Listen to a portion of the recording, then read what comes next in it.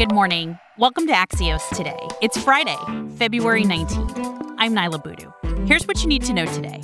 How Black churches are stepping in to help their communities get vaccinated. Plus, Texas water shortages and today's one big thing, the political paralysis in the Lone Star State. It's Friday, and we are introducing something new here on the pod. Our politics managing editor, Margaret Talev, will be joining us on Fridays to catch you up quick on the week's political news with a little dose of Axios analysis. Today, the fallout from winter storms in Texas, a spotlight on governors, and the Perseverance rover landing on Mars. Good morning, Margaret. Good morning, Nyla. So let's start with the big story this week. These winter storms have really just crippled the country. It's really bad in Texas, where there are hundreds of thousands of people without power because of these storms. How are you thinking about the politics of all of this? Wow. It's been such an incredible story, I think in part because it just seems so surreal. But it's sort of this perfect storm, right? Where you've got politically isolated infrastructure, right? The Texas energy grid. You've got old infrastructure that's not prepared for massive weather events. You've got massive weather events, which are going to spur all the conversations about climate change. And if we're not ready for this, how can we be ready for the future? This is the mini energy version, hopefully on a shorter span than the coronavirus, where people can't focus on the real problem because they're focused on the politics. Margaret, the second story I wanted to talk to you about is what's going on with America's governors. We've got Governor Cuomo and Governor Gavin Newsom both in hot water this week. Yeah, it's a really interesting turn of events. Gavin Newsom in California, Andrew Cuomo in New York. And now look what's going on, this massive investigation into extent of a cover-up of nursing home deaths in New York. And in Gavin Newsom's case, the epic dinner at the French Laundry, which has become this massive political albatross, but also just frustrations about how coronavirus has been handled. These are people who, when Donald Trump could either be their foil or could be making so many mistakes that it was easy for them to stand in contrast to him. Now that he's out of the way, the heat's on them. The buck stops with them. And these governors are facing, in some cases now in this country, massive political crisis.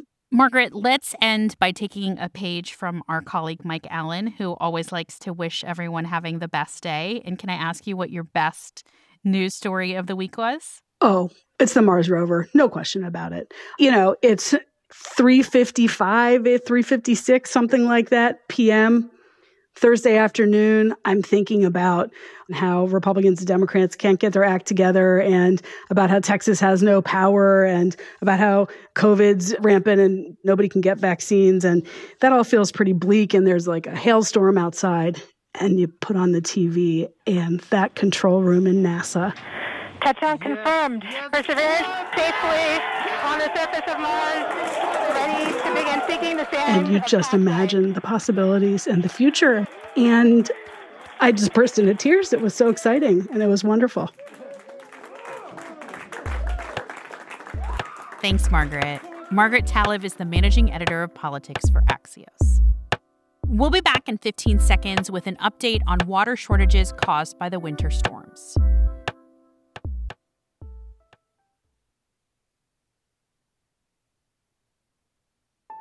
Welcome back to Axios Today. Here's where things stand in Texas, where a power crisis has now become one about water. With the electricity slowly being restored, millions of Texans are facing boil water orders.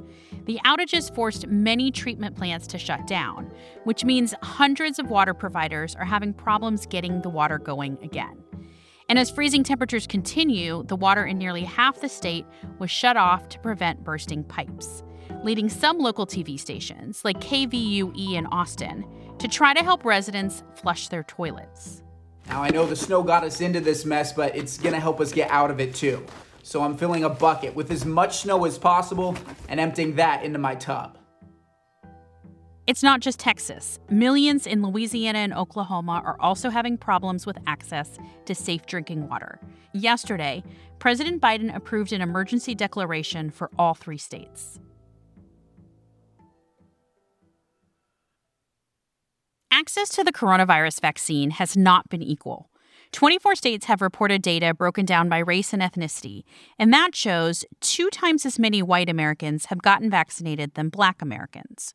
Whether it's a vaccination site that's too far away or an online registration site that hasn't been publicized, there are barriers to getting vaccinated that affect Black communities more than others. It's those kinds of issues of access that really, I think, create the greater level of suspicion and sense of, well, this is going to be a problem, as opposed to this is an opportunity.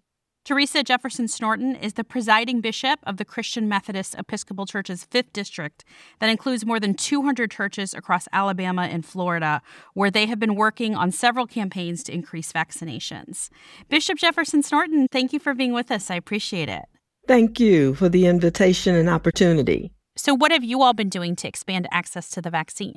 Here in Alabama, we have identified churches that have parking lots where we can do pop-up vaccinations because, some of the typical sites that have been used, particularly in the Birmingham area where I reside, there are people who will have transportation issues just getting there. Even if they were to get signed up and get an appointment, how do they get there? The times. People work from 8 to 5 during the day. One of the sites has expanded to have Sunday hours. I've not seen any public service announcements. So we're pretty much trying to create our own so that people get the information. So it's not information for a select few. So you're creating your own messaging? Yes, we are. We're going to have a town hall next Sunday on Facebook Live. We just kind of walk people through, here's what the vaccination is, here's how you get access. Because, if people feel like they don't have access or they don't know how to identify the resources, then they're apt to say, well, okay, never mind, I'll just skip it. I myself have been extremely frustrated. I'm on 3 different lists. I almost was going to get a vaccine tomorrow, but due to the bad weather, the shipment didn't arrive. I can understand where a person who wasn't as invested would just say, well, never mind, forget it. Too much trouble. I wonder what you think the church's role should be in public health crises like what we're going through right now with COVID-19. Well, if the church is authentically who I believe the church should be, then the church is about service.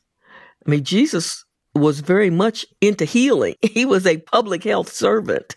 We can't really talk about the gospel of Jesus Christ and ignore the amount of attention he paid to those who were sick and to those who were suffering. I don't see how a church can ignore public health.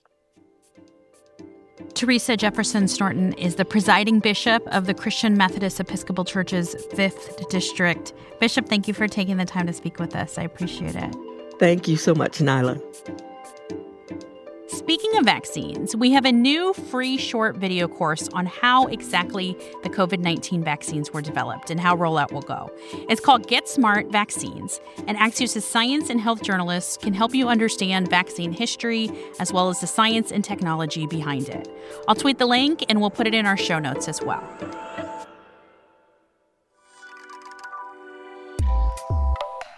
That's it for us this week.